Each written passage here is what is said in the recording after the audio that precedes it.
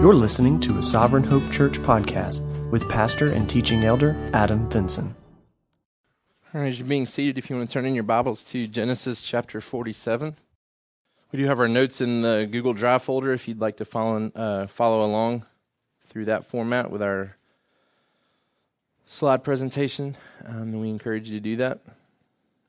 Genesis chapter 47, you'll remember last week we were talking about the great move of the children of Israel to Egypt. So we're all very familiar with the Exodus and Israel leaving Egypt. Last week we saw their exodus to Egypt, where they actually willingly go and live in Egypt. They're led there through circumstances, through other people coming back and talking to Jacob about how important it is to do this to survive the famine. And so they make this move, and we talked about how it's ultimately a gift from God, that God is wanting them in Egypt for their protection, both immediately from the famine, but long-term as well. Over the next 400 years, they're going to be protected, and then we said they grow from a little over 70 to probably 2.4 million people when they actually leave Egypt. And so God's very good in taking them to Egypt and protects them and allows them to grow and flourish as he's keeping those promises. And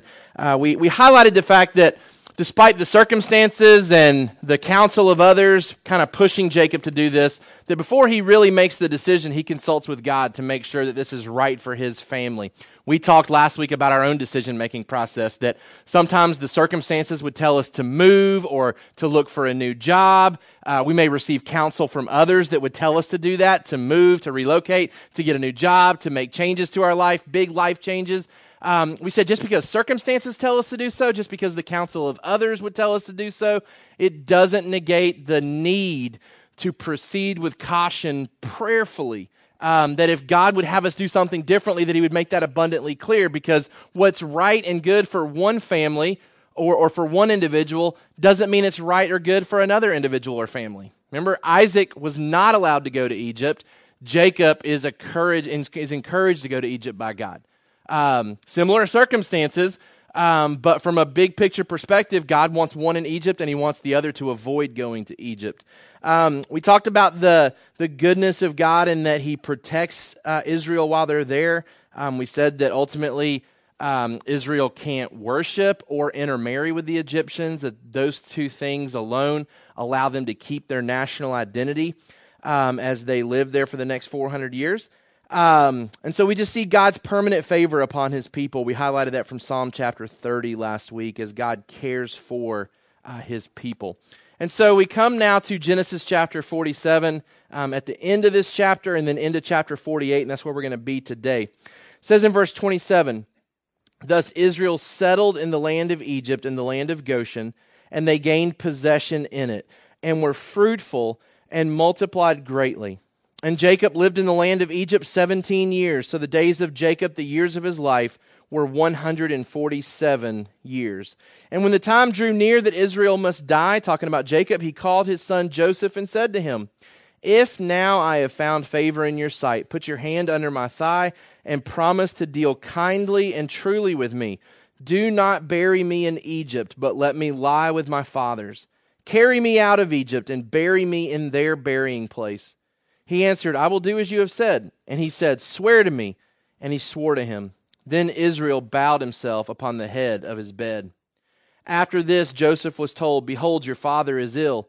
So he took with him his two sons, Manasseh and Ephraim, and it was told to Jacob, 'Your son Joseph has come to you.'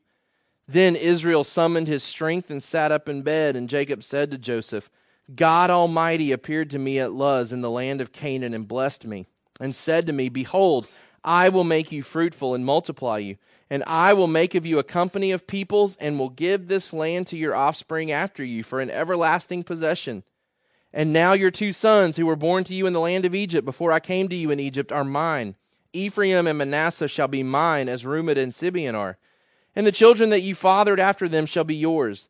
They shall be called by the name of their brothers in their inheritance. As for me, when I came from Padan to my sorrow, Rachel died in the land of Canaan on the way, when there was still some distance to go to Ephrath. And I buried her there on the way to Ephrath, that is, Bethlehem. When Israel saw Joseph's sons, he said, 'Who are these?' Joseph said to his father, They are my sons, whom God has given me here. And he said, Bring them to me, please, that I may bless them. Now the eyes of Israel were dim with age, so that he could not see. So Joseph brought them near him, and he kissed them and embraced them. And Israel said to Joseph, I never expected to see your face, and behold, God has let me see your offspring also.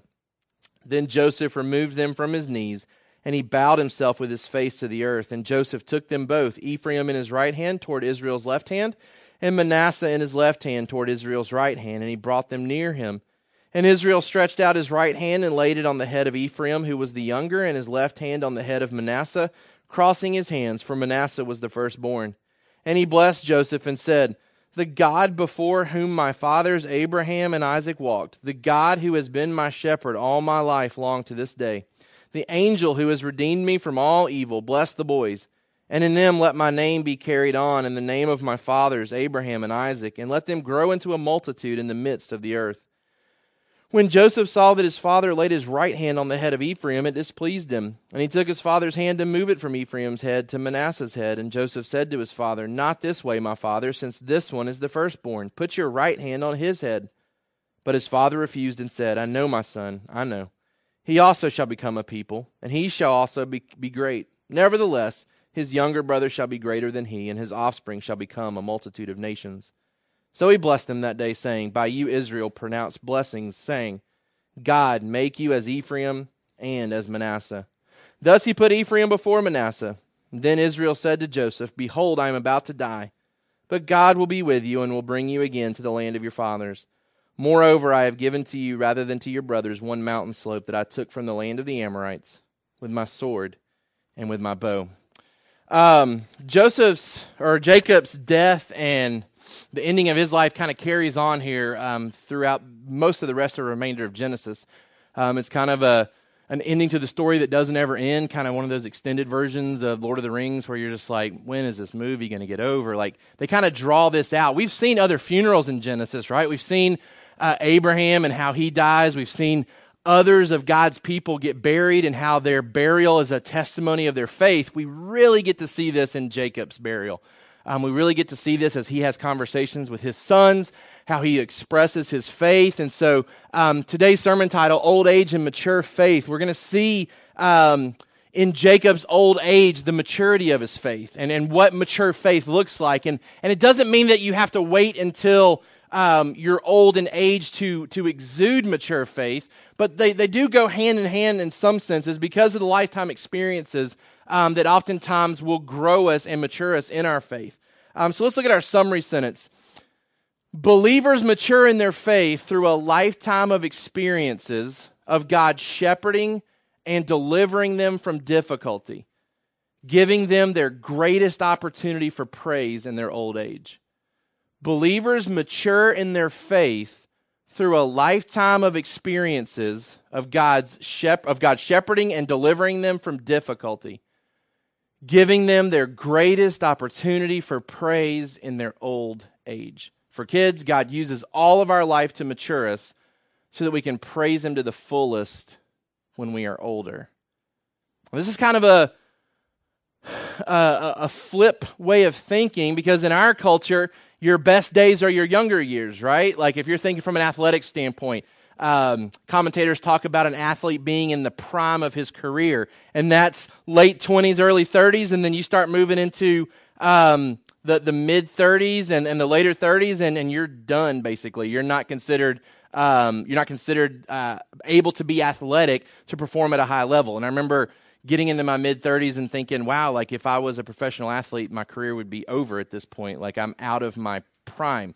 Thankfully, I'm not a professional athlete. Thankfully, I'm a believer, and it sounds like the best days are still ahead, because what we find from a scriptural standpoint is that the older you get, the more opportunity there is to praise God because of those lifetime experiences. And Jacob's going to reference some of those, and he's going to say, look, as I look back into my past, I can see God shepherding me. I can see God delivering me. And so he's got this end of the line perspective, but as he looks back over his life, he's giving greater praise at that point in his life than he really could have earlier in his life because of those experiences. His faith is greater at the end of his life because he's matured and come to a deeper level of trust because he's experienced God more than he did earlier in his life.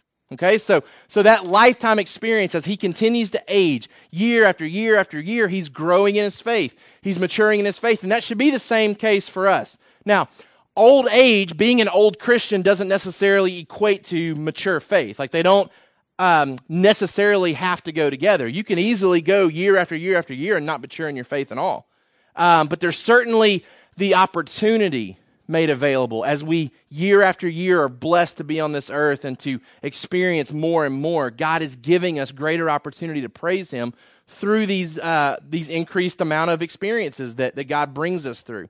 So believers mature in their faith through a lifetime of experiences of God shepherding and delivering them from difficulty. So the older you are, the more experiences you have to look back upon and to lean upon and to testify as to how God was good, how God continued to show his faithfulness time and time again.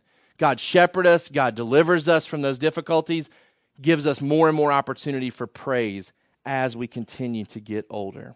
All right, some introductory notes before we get into the text this morning. What we find here is some similarities to Isaac trying to bless Jacob and Esau. You remember at that time in his life, he couldn't see very well. The text talks about Jacob being limited in his sight.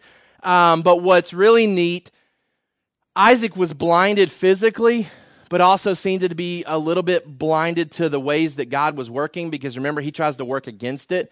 Instead of blessing Jacob like God had told him back before they were born, he tries to manipulate the situation and bless Esau instead, right? So Jacob's different in that his physical eyes are failing him, but his spiritual eyes are wide open and working properly. He doesn't fall prey to what his father did. He moves forward with God's agenda. He's testifying and demonstrating faith in the midst of this blessing, whereas Isaac kind of missed that opportunity. So Jacob's physical eyes aren't working right, but his spiritual eyes are wide open and working properly. The theme of the passage that we've read this morning is Jacob's undying belief in God's plan to return Israel to the land. Jacob's undying belief in God's plan to return Israel to the land. He's completely bought into this idea that Egypt is temporary and everybody's going back at some point. We see that in his desire for his body to be buried somewhere else. We see that in his blessing of Jacob or of Joseph's kids. He's blessing them double portion regarding the land of Canaan. He even gives Joseph a plot of land in Canaan. He's completely convinced that God plans to bring the nation of Israel back. Now, you say, well, why are you tying all this into the old age aspect, and why should we see this passage in light of that? I find it extremely interesting. We've been talking about Jacob for a while now, right, in the book of Genesis. Back in at least 28, I think is where his story kind of picks up. So almost half the book of Genesis is devoted to Jacob and his life. And in Hebrews chapter 11, which is the passage that we talk about in regards to Old Testament people demonstrating their faith. To me, it's extremely interesting that in Hebrews chapter 11, verse 21, when Jacob is mentioned, like, let's hang something on Jacob here. This is his great demonstration of faith. This is what the author of Hebrews singles out, the passage that we've just read.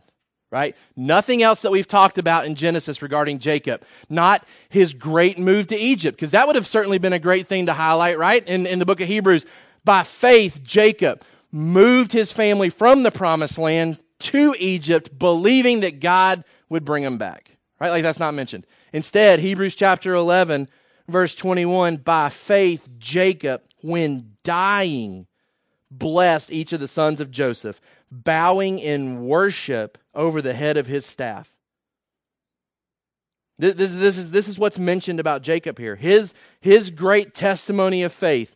When dying, he blessed the sons of Joseph, bowing in worship over the head of his staff. And then it goes right into, by faith, Joseph. So The author of Hebrews says, you know what? Don't skip over this chapter. Don't skip over this passage. And again, this is one of those where you may be looking at this and saying, I've never heard a sermon preached on this chapter. I've never heard one. I don't recall ever hearing one myself. But the author of Hebrews says, don't skip this chapter. This is Jacob's claim to fame here. This is Jacob demonstrating faith on his deathbed. And this is what he chooses to highlight out of all the other stories that we've talked about with Jacob, right? The ladder incident where he gets the vision from God, the wrestling with God, with the angel, right? Like that would have been a great thing to include in the book of Hebrews. No, he includes the deathbed blessing of Joseph's kids as his great claim to faith. And we're going to talk a little bit about why that's the case. And as we're working through the text, I want you to think about what the New Testament says about this. The New Testament says that what happens here is a worshipful experience, right? We didn't come across any Bible reading. We didn't come across any songs, right? What is worshipful about what we just read? We're going to talk about that at the end. So I want you to be thinking in terms of how would you explain this being a worshipful experience based on what we've just read. As we work through the text, we're going to come back to that question, okay? But the Hebrew author calls this the greatest expression of Jacob's faith. We also find out here that Ephraim and Manasseh, they get the full blessing that Jacob chooses to pass over Reuben, who is the true firstborn. He passes over Simeon. Ephraim and Manasseh instead will become tribes of Israel.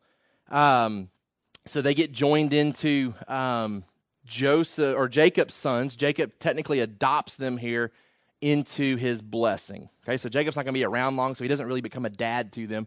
But for inheritance purposes, he says, I'm adopting your two sons. They will receive the double portion, specifically Ephraim out of the two. Okay? So let's talk about the text here a little bit. First of all, in our notes, number one, a mature faith is hopeful of the future. A mature faith is hopeful of the future. Now, just like we said, just because you're old doesn't mean you have mature faith, and it also doesn't mean that until you're old you can't have mature faith. So we're just connecting the fact that old age certainly gives greater opportunity for mature faith, but all of us here, no matter what age we are, need to pursue mature faith. And one of the signs of mature faith that Jacob demonstrates here is his hope in the future. For our kids, as we get older, we should look forward to our future. And Jacob has certainly become consumed with the promises of God about his future. We see this, first of all, in that he requests that his body be buried in Egypt, right? Back in Genesis chapter 47, this kind of wraps up chapter 47 for us before we get into the blessing of Jacob's or Joseph's sons. In chapter 47, he makes a pretty strong, pretty strict covenant with Joseph that he makes sure that he take his body back to Canaan when he dies, that he doesn't want to be buried in Egypt. And they're actually going to carry him back to Egypt before they actually exodus out of Egypt. So they carry Joseph's bones when they leave Egypt. They're going to take Jacob's back prior to that. But he's very insistent about this taking place. And so think about this for a minute, and I want it to resonate with us why this is such a big deal, because in our minds we may think, that's a simple request, that's not a huge deal. But think about the fact that Jacob's probably living in the best living conditions he has ever experienced in his life, right? Like he's been subjected to famine, he's been subjected to harsh treatment with Laban, he's been kind of bouncing around. Remember, they had to flee the Shechemites because his sons came in there and killed them. So he's not really had a great place to call home. And it's not like he gets to Egypt and dies real quick. Like he lived 17 years in Egypt. That's the same amount of time he had with Joseph before Joseph was exiled to Egypt. So he's in Egypt for a long time. And what's unique here is that he doesn't fall in love with the best conditions he's ever had in life. Right? Like we would maybe think and maybe even excuse him at the end of his life in saying, hey, you know what? Egypt's become home to me. Like I love this place. It's been awesome living here the last 17 years. I've been cared for and prioritized. And because my son is second in command in Egypt, I have everything at my disposal. Just go ahead and bury me here. Like I'm content. I'm dying in peace here. Like this is a great place. And he's very insistent. Nothing about Egypt entices me. Right? Like nothing about Egypt has caused me to fall in love with it over what I know God is going to give me. He insists on his body being carried back to Canaan, and he sees it as a declaration of faith in the promises that God has made to them about the land. Back in Genesis 15, way back, God started making promises to Abraham that he was going to give this land to his descendants. And Jacob doesn't lose sight of that. Despite all the hoopla in Egypt, despite all of the bright lights and all of the great things, he says, you know what, this isn't home.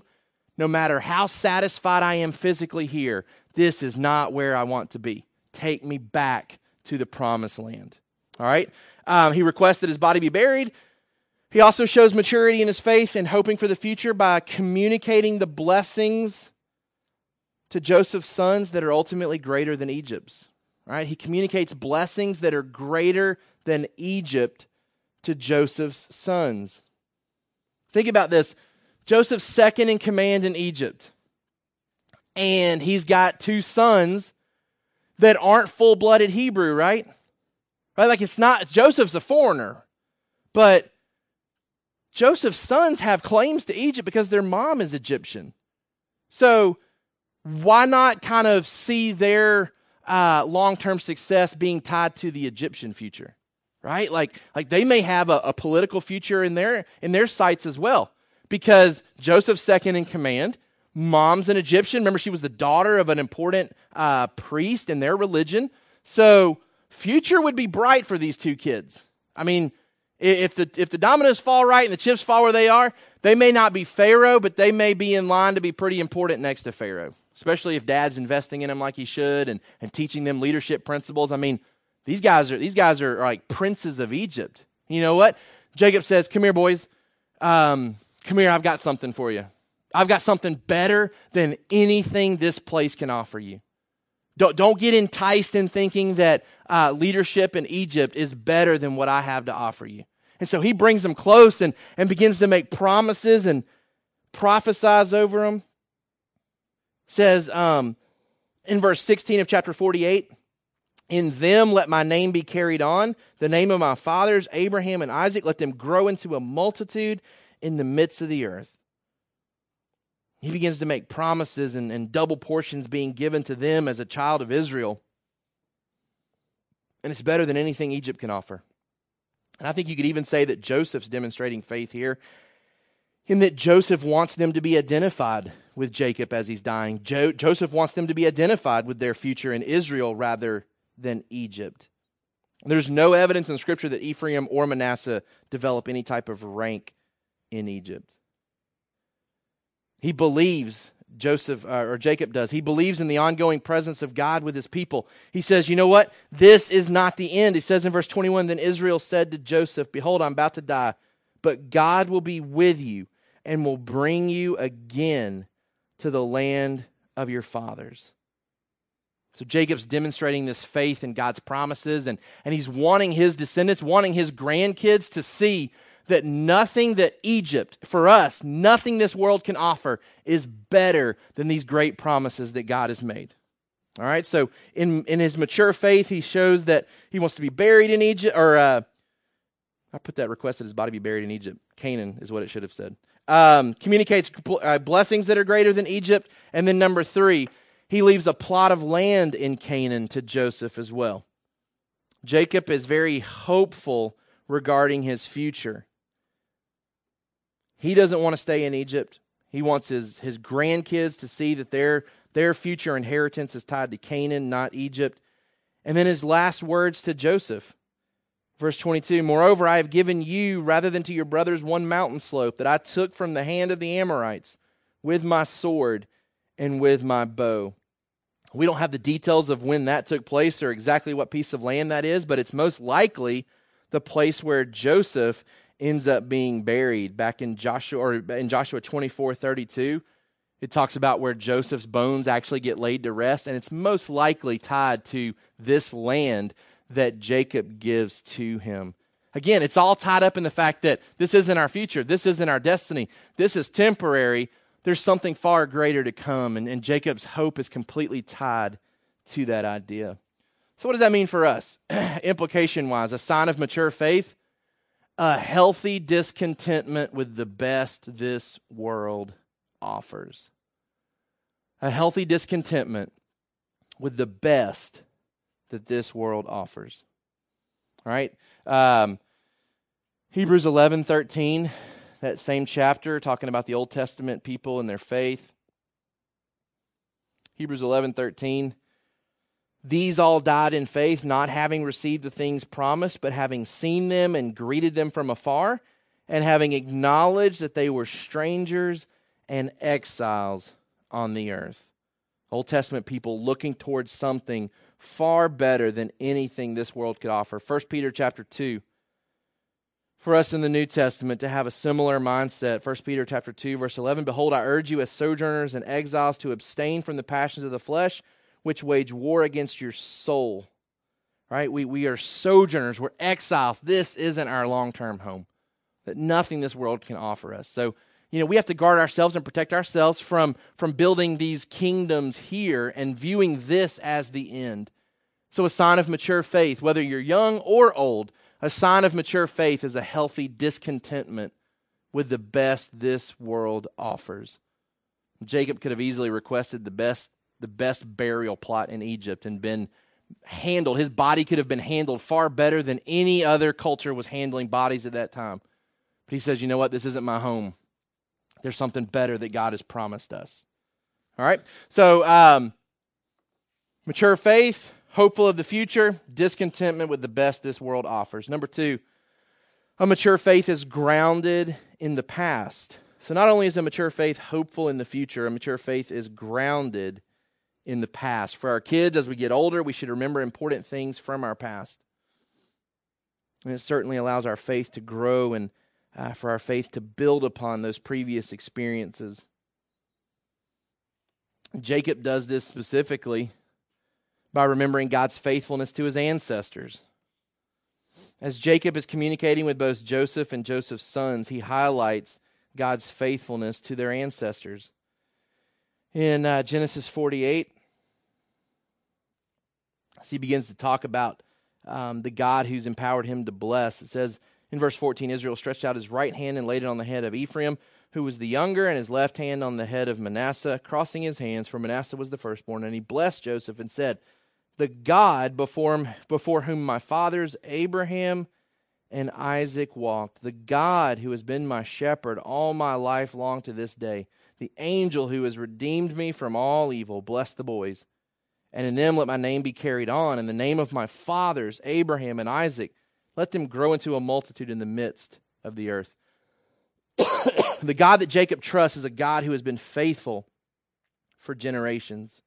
The God Jacob trusts is a God who has been faithful for generations. I don't know about your family. I wish one thing different about my family. I wish that I could talk about God's faithfulness within our family really prior to my mom. Like, my dad's parents died when I was very young, so I don't have a ton of experience with them. My mom's parents, while she believes them to be Christians, have never really have been a strong spiritual presence in our life. Great grandparents, but not people that we've necessarily looked to for a strong spiritual heritage. So I hate from a physical standpoint, from a natural standpoint, that our family doesn't go back too far to where we can recount God's faithfulness generation and generation previously. Now, I can from a spiritual standpoint, because believing that as a Gentile I'm grafted into the Jewish nation and grafted into God's people, I can say, hey, what Jacob's talking about here, that's our heritage too. Like that's my spiritual heritage. God's faithfulness to those people gives me confidence in God's faithfulness to me. You may be in a situation where you can attest to the fact that your grandparents and maybe even your great-grandparents have stories of God's faithfulness. And what a precious gift that is, and I can't encourage you enough to pass that on to your children. For your children to have what I would love to have is a generational type perspective on God's faithfulness to your family name. Jacob has that. And he talks about Abraham and Isaac, and he says, the God that I'm talking about is the same God that my dad and his dad worshiped faithfully. And it's the same God that was faithful to them. And Jacob remembers these promises and remembers this faithfulness. And it encourages his own faith, encourages his own trust in the future as he remembers his faithfulness in the past. But number two, Jacob also remembers God's faithfulness to himself personally. So it's not just to his ancestors, but Jacob looks back and draws upon his previous experiences, right? He says back at the beginning of chapter 48, as he's become ill, and this is crazy, this is the first reference to sickness or illness in the book of Genesis. Now, I think other people were sick and ill, but it's interesting that this is the first time that it's mentioned. And so while Jacob's old and will die of old age, it may also be tied to the fact that he got sick, and that's different maybe than what we saw in previous deaths in Genesis. But it says that after this, Joseph was told, "Behold, your father is ill." So he took with him his two sons, Manasseh and Ephraim. And it was told to Jacob, "Your son Joseph has come to you." Then Israel summoned his strength and sat up in bed, and Jacob said to Joseph, "God Almighty," or El Shaddai, "appeared to me at Luz in the land of Canaan and blessed me and said to me, Behold, I will make you fruitful and multiply you, and I will make of you a company of peoples, and will give this land to your offspring after you for an everlasting possession." There's a couple of times where God appears to him at Bethel, right? In Genesis chapter 28, real quick, just to reference what he's talking about. In Genesis chapter 28, verses 12 through 14, when he's leaving the promised land to go live with Laban, trying to escape Esau. And he dreamed, and behold, there was a ladder set up on the earth, and the top of it reached to heaven. And behold, the angels of God were ascending and descending on it. And behold, the Lord stood above it and said, "I am the Lord, the God of Abraham your father, the God of Isaac. The land on which you lie I will give to you and to your offspring. Your offspring shall be like the dust of the earth, and you shall spread abroad to the west and to the east and to the north and to the south. And in you and your offspring shall all the families of the earth be blessed." This is decades prior, and it's still just like it happened in Jacob's mind. He says, this is what happened. This is why my faith is grounded like it is. In Genesis chapter 35, moving forward in his life, he gets another vision from God at the same Bethel. Genesis chapter 35, verse 11. And God said to him, "I am God Almighty. Be fruitful and multiply. A nation and a company of nations shall come from you, and kings shall come from your own body. The land that I gave to Abraham and Isaac I will give to you, and I will give the land to your offspring after you." Then God went up from him in the place where he had spoken with him, and Jacob set up a pillar in that place where he had spoken with him, a pillar of stone. He poured out a drink offering on it and poured oil on it.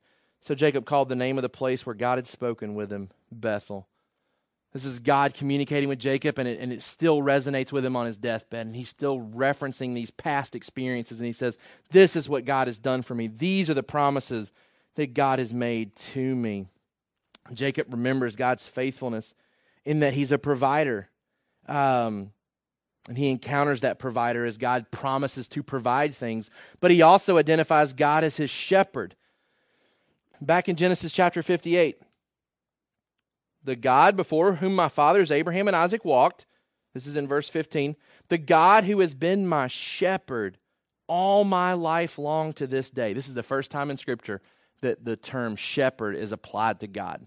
Now, we know of other passages in Scripture, obviously. This is the very first time that we see God acting as a shepherd or someone referencing God as a shepherd. Psalm chapter 23 is the familiar one. But let's look at a couple others. You can take time to read that on your own time, but Isaiah chapter 40, verse 11, he will tend his flock like a shepherd. He will gather the lambs in his arms. He will carry them in his bosom and gently lead those that are with young. In John chapter 10, Jesus references himself like a shepherd. In John chapter 10, verse 14, I am the good shepherd. I know my own, and my own know me, just as the Father knows me, and I know the Father, and I lay down my life for the sheep, and I have other sheep that are not of this fold. I must bring them also. Thankfully, that's us, the Gentiles, and they will listen to my voice. So there will be one flock and one shepherd. Hebrews chapter 13, another reference to God being a shepherd for us. Hebrews chapter 13, verse 20 and 21 at the end of the book of Hebrews. It says, now may the God of peace, who brought again from the dead your Lord Jesus, the great shepherd of the sheep, by the blood of the eternal covenant, equip you with every good that you may do his will. And then the last one, 1 Peter chapter 2, verse 25. For you were straying like sheep, but now have returned to the shepherd and overseer of your souls. Man, what a great picture of what God does, especially in the context of how we think about Jacob. Jacob, a man who's been wandering for a lot of his life, hasn't really been able to settle down, continues to find new places to live. He's just undergone a huge change where he's moved to Egypt, and he looks back on his life and he says, you know what? God has been my shepherd, and he's never stopped being my shepherd. That's what I love about this passage. It's not just him throwing out a cliche that we think of today, that God is our shepherd. He's tying it to the fact that he's been my shepherd all my life long to this day. And when I think about what that means, when we think about a shepherd who's, especially in the context of Psalm 23, talking about how he leads us and guides us and protects us and takes us where we need to go so that we can be nourished and protects us from evil, right? Like that's what's kind of on the forefront of Jacob's mind. He says, remember he confessed to his sons, he says, everything's against me. Right? Like he tells Pharaoh when he appears before Pharaoh, my life's been kind of full of evil, right? Like the cards have always been stacked against me, I feel like. My brother wanted to kill me. My uncle wanted to kill me. He abused me for years, took advantage of me. I tried to marry the love of my life and I got stuck with her sister. It's just been rough. And then I've got a son who I cherish. My favorite wife dies. My son who I cherish is mysteriously and you know, at the last minute just taken from me. And I think he's dead for most of his life. And now as he's able to look back, and here's where that age thing comes in. Now that he can kind of pause at the end of his life and look back and he says, man, he's been guiding me the whole time. Wow, he's been a shepherd to me every step of the way. And when I thought it was bad, he led me right through the bad to the good on the other side. I love how he identifies God here. For the very first time, and maybe the psalmist and the Hebrews author, maybe they're kind of drawing back on this idea. Because for the very first time, under the inspiration of the Holy Spirit, Jacob says, God has been my shepherd all my life long to this day. He goes on to say, the angel who has redeemed me from all evil. This is the first time that the concept of redeemer is applied to God as well. He says, God has redeemed me from all evil. Remember the evil that was stacked against me? Now that I look back on it, I can see God rescuing me from that evil. In Galatians chapter 4, an appropriate passage for us in this season of the year with Christmas. We've seen in the New Testament the continuation of that theme of God being our shepherd. Galatians chapter 4, verse 4, when the fullness of time had come, God sent forth his son, born of woman, born under the law, to do what? To redeem those who were under the law, so that we might receive adoption as sons. And because you are sons, God has sent the Spirit of his Son into our hearts, crying, Abba, Father. So you are no longer a slave, but a son, and if a son, then an heir through God. When the right time came 2,000 years ago, God sends his son to be the ultimate redeemer for mankind. And Jacob highlights that. As he looks back on his life, he says, wow, God's been my shepherd. He's been guiding me when I didn't know where I was going, right? Like guiding me when I didn't know what the next step was supposed to be. When I think back on my life, still young, but have some experiences to draw upon, like immediately I'm drawn back to that incident where I'm in the hotel room and I have no idea what job I'm supposed to take, and I have no idea where I'm supposed to go. And I can look back and say, wow, he's been a shepherd to me. He's been guiding me and directing me. And a few years ago when I'm teaching Bible and God begins to develop a desire in me to be a principal, and I look at my education and I say, you know what? Nobody's going to hire me to be a principal. I don't have education that says I can be a principal. And yet God shepherds me to have a conversation with my leadership to say, hey, if there's ever an opening, I'd like to be a principal. And little do I know that they're in the midst of a transition at Trinity, and God thrusts me into that position, and now Tyson's working there. I mean, I can look back and see God's faithfulness. I can say, he's the shepherd. He's the one that was guiding me to where I'm at in my life right now. And I can look back at the evil in my life, things that were meant for evil from the enemy, and say, you know what? The evil intent didn't happen. The evil intent wasn't accomplished. God has worked good in those circumstances. Jacob is crying out in a worshipful way, talking about these experiences, identifying God in these different roles as a provider, as a shepherd, as a redeemer. And the implication for us in the New Testament, a sign of mature faith, we said, first of all, healthy discontentment with the best this world offers, but secondly, acknowledging God's good work in past difficulties. And that's where someone who's of older age has most likely had more difficulties they've come through. And that's why it gives them a greater capacity to praise God. Because they can look back and say, time and time again, God carried me through those past difficulties. A mature faith is hopeful of the future, but it's also grounded in the past. And someone with mature faith can look in the past and can see a shepherd, can see a redeemer carrying them through their life circumstances. Number 3, a mature faith is conscious of the present. A mature faith is conscious of the present. For kids, as we get older, we should see God working around us more. Not that God is working around us more, we should just notice it more. As our faith is maturing, right, for our kids, God's always working around them in the midst of your family. They just don't see it, right? Like they're just not conscious of it. They don't pick up on it. But someone who's maturing in their faith, they start to see God working in ways they didn't see him working before. They start to connect the dots better, right? Like they can give praises and testimonies to what God is doing, where in the past they were just kind of oblivious to it, right? Like they knew that Dad was without a job, and they know we prayed a little bit about it at bedtime, and now Dad has a job. And as they get older, they start to see, you know what, that's God providing. Right? That's God as the shepherd. That's God as the great provider. So as we get older, we should see God working around us more. And that certainly seems to be the case with Jacob as well. First of all, Jacob discerns that God is working beyond his expectations. Right? I love this. Jacob has like expectations or desires, and then he's able to testify to the fact that God's worked beyond his expectations. Says in verse 10 of chapter 48, now the eyes of Israel were dim with age so that he could not see. So Joseph brought them near him, and he kissed them and embraced them. And Israel said to Joseph, I never expected to see your face. And behold, God has let me see your offspring also.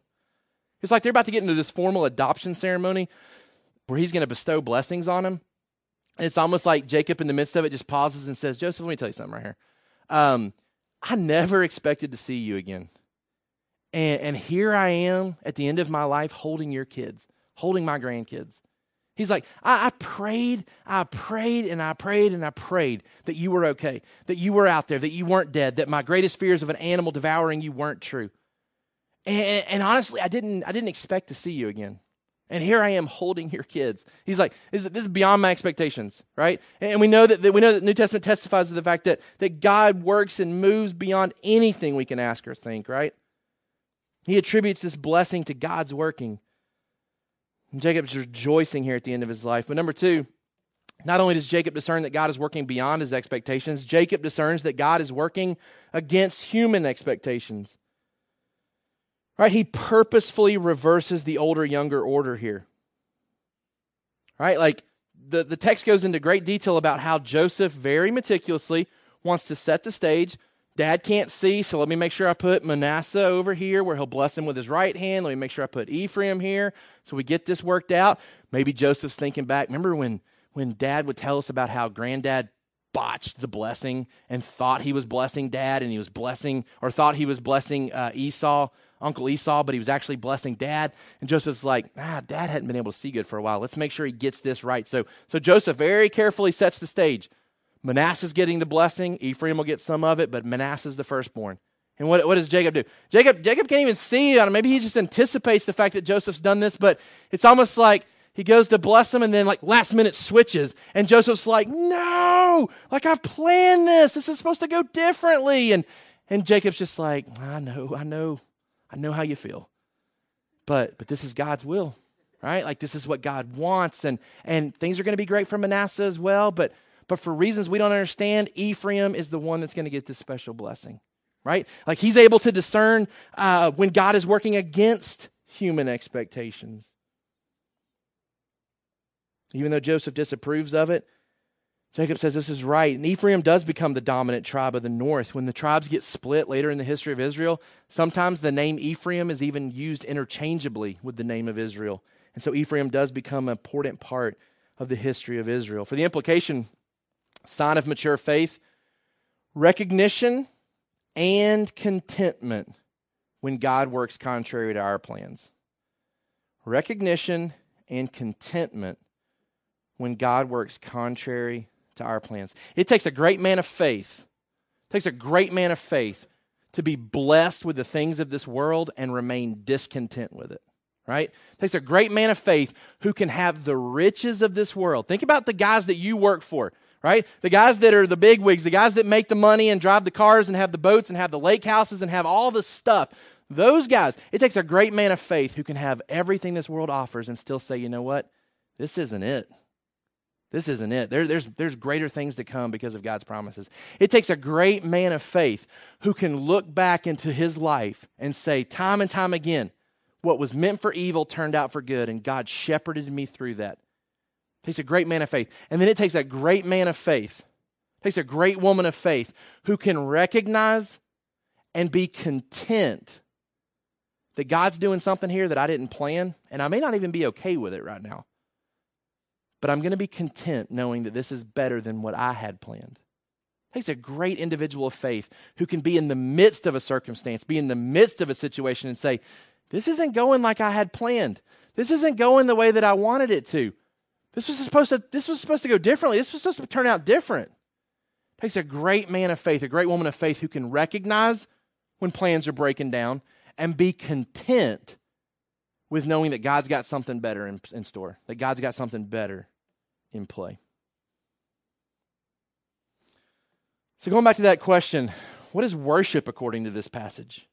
Right? Like the New Testament says, hey, this scene right here, this is Jacob's greatest day when it comes to his faith. This is Jacob's greatest day of his faith.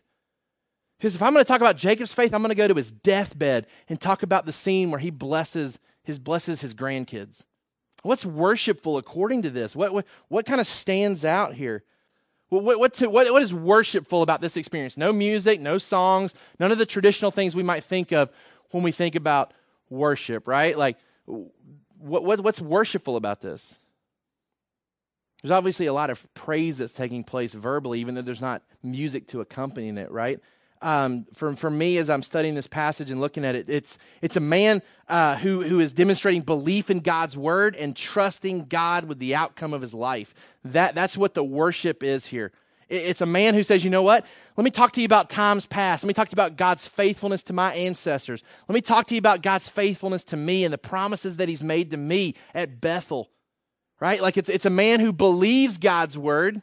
It's a man who understands God's word, and he's trusting him with the outcome of his life.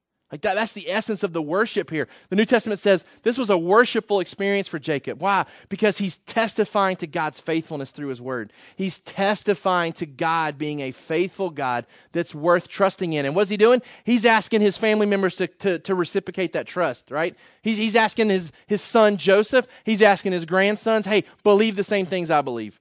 Right? Believe in this God who has something greater for our family than anything Egypt can offer. Hey, bury me in Canaan, not in Egypt.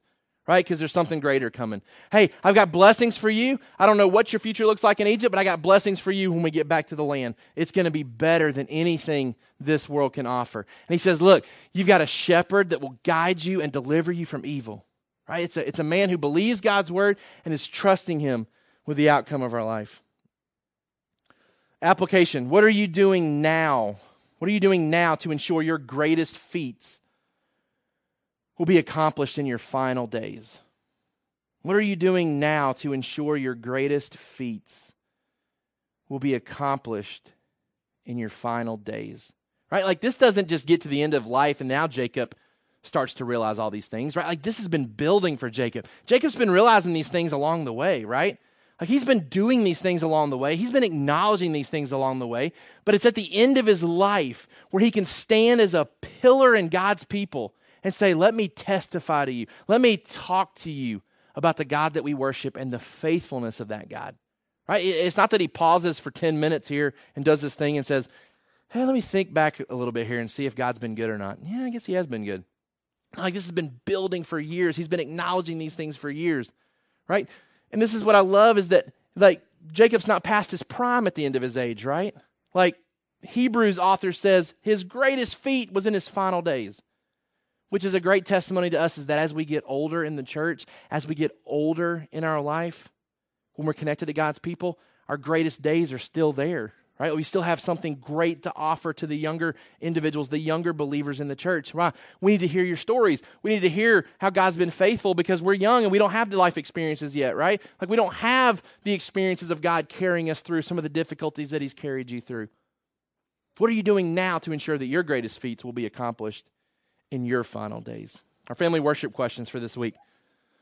As you're interacting with your kids, leading your family in worship at home, number one, what are some things we can look forward to most about our future as Christians? Being able to lead your kids in a discussion about what are some of the things that we can look forward to most, right? Like, this isn't it, right? The new house that we're looking at buying, the new things that we're talking about getting for Christmas, the new things that we'd like to get as a family in the future, that's not it. Like, that's not, maybe mom and dad have promised some things. We're gonna do this next year. We're gonna do this in 2 years. Those aren't the promises we look forward to when we talk about our future. What are some of those promises that God's made that we can look forward to as Christians? And number two, what are some ways we can see God work right now within our family? What are some ways we can see God working right now within our family? Help your kids grow in their faith by helping them see some of the ways that you as a mature Christian can see God working. They may be oblivious to it right now. Help them understand how God is currently working within your family, and help mature them in their faith so they can start to see those things without you having to prompt them. All right, let's pray together. God, we thank you so much for this passage of Scripture, and God, we thank you for the importance that you applied to it in the book of Hebrews. This is certainly a worshipful passage as we look and see Jacob testifying and proclaiming the great things that you had done in his life. And God, he desires to pass those on. And Father, we're thankful that we can read those things and have them passed on to us as members of his spiritual family way down the road. But God, I pray that we would take this passage and that we would see the application of it for today, for now. God, help us to see that we have a responsibility to connect the dots as we're being shepherded by you and redeemed by you, that we can acknowledge that and give praise and glory to you for that. God, we don't want to take credit for the job promotion. We don't want to take credit for the move that we make with our family as though we were the ones that figured out all the details and had the foresight and the knowledge to do what was necessary. God, we want to give that credit to you as the shepherd of our life, as the great shepherd of our souls. God, we want to be able to do that, and we want to leave a spiritual legacy with our children so that as we continue to grow and get older, that in our final days, we have the greatest capacity to worship you because we can testify and proclaim your faithfulness and your goodness time and time again as we reflect upon our life experiences. God, help us to get discontent with the best this world offers. Help us not to long for and desire theoretically the best of Egypt. God, help us to instead keep our eyes focused on the world to come. God, help us to be content when you're doing things that are contrary to how we wanted it to work out. God, I pray that we would not grow frustrated and discontent. Instead, we would identify your goodness as you lead us in ways that will far exceed our expectations if we allow them to. We thank you that you're that type of God, that you're that type of shepherd who knows what we need better than we know it. We thank you that you're a redeemer who saves us from sin and saves us from the evil intent of the enemy and turns all things for the good of your children. God, help us to be able to communicate that to our children in a way that it becomes something that they can put their faith and trust in. That we can point our kids, as Jacob did, to the same faith that we have. We praise you and we thank you. We pray that Chris and Melissa would have a productive week. We pray that they too would be able to communicate the things that we've talked about today to a people that are still young in their faith, that are still young and inexperienced in their knowledge of who you are. Help them to show and enlighten the people there in Uganda about your goodness. And it's in Jesus' name that we pray. Amen. Thank you for listening to the Sovereign Hope Church podcast. We trust that you've been encouraged by the word. For more information about our church, please visit our website at www.sovhope.org. Again, that's www.sovhope.org.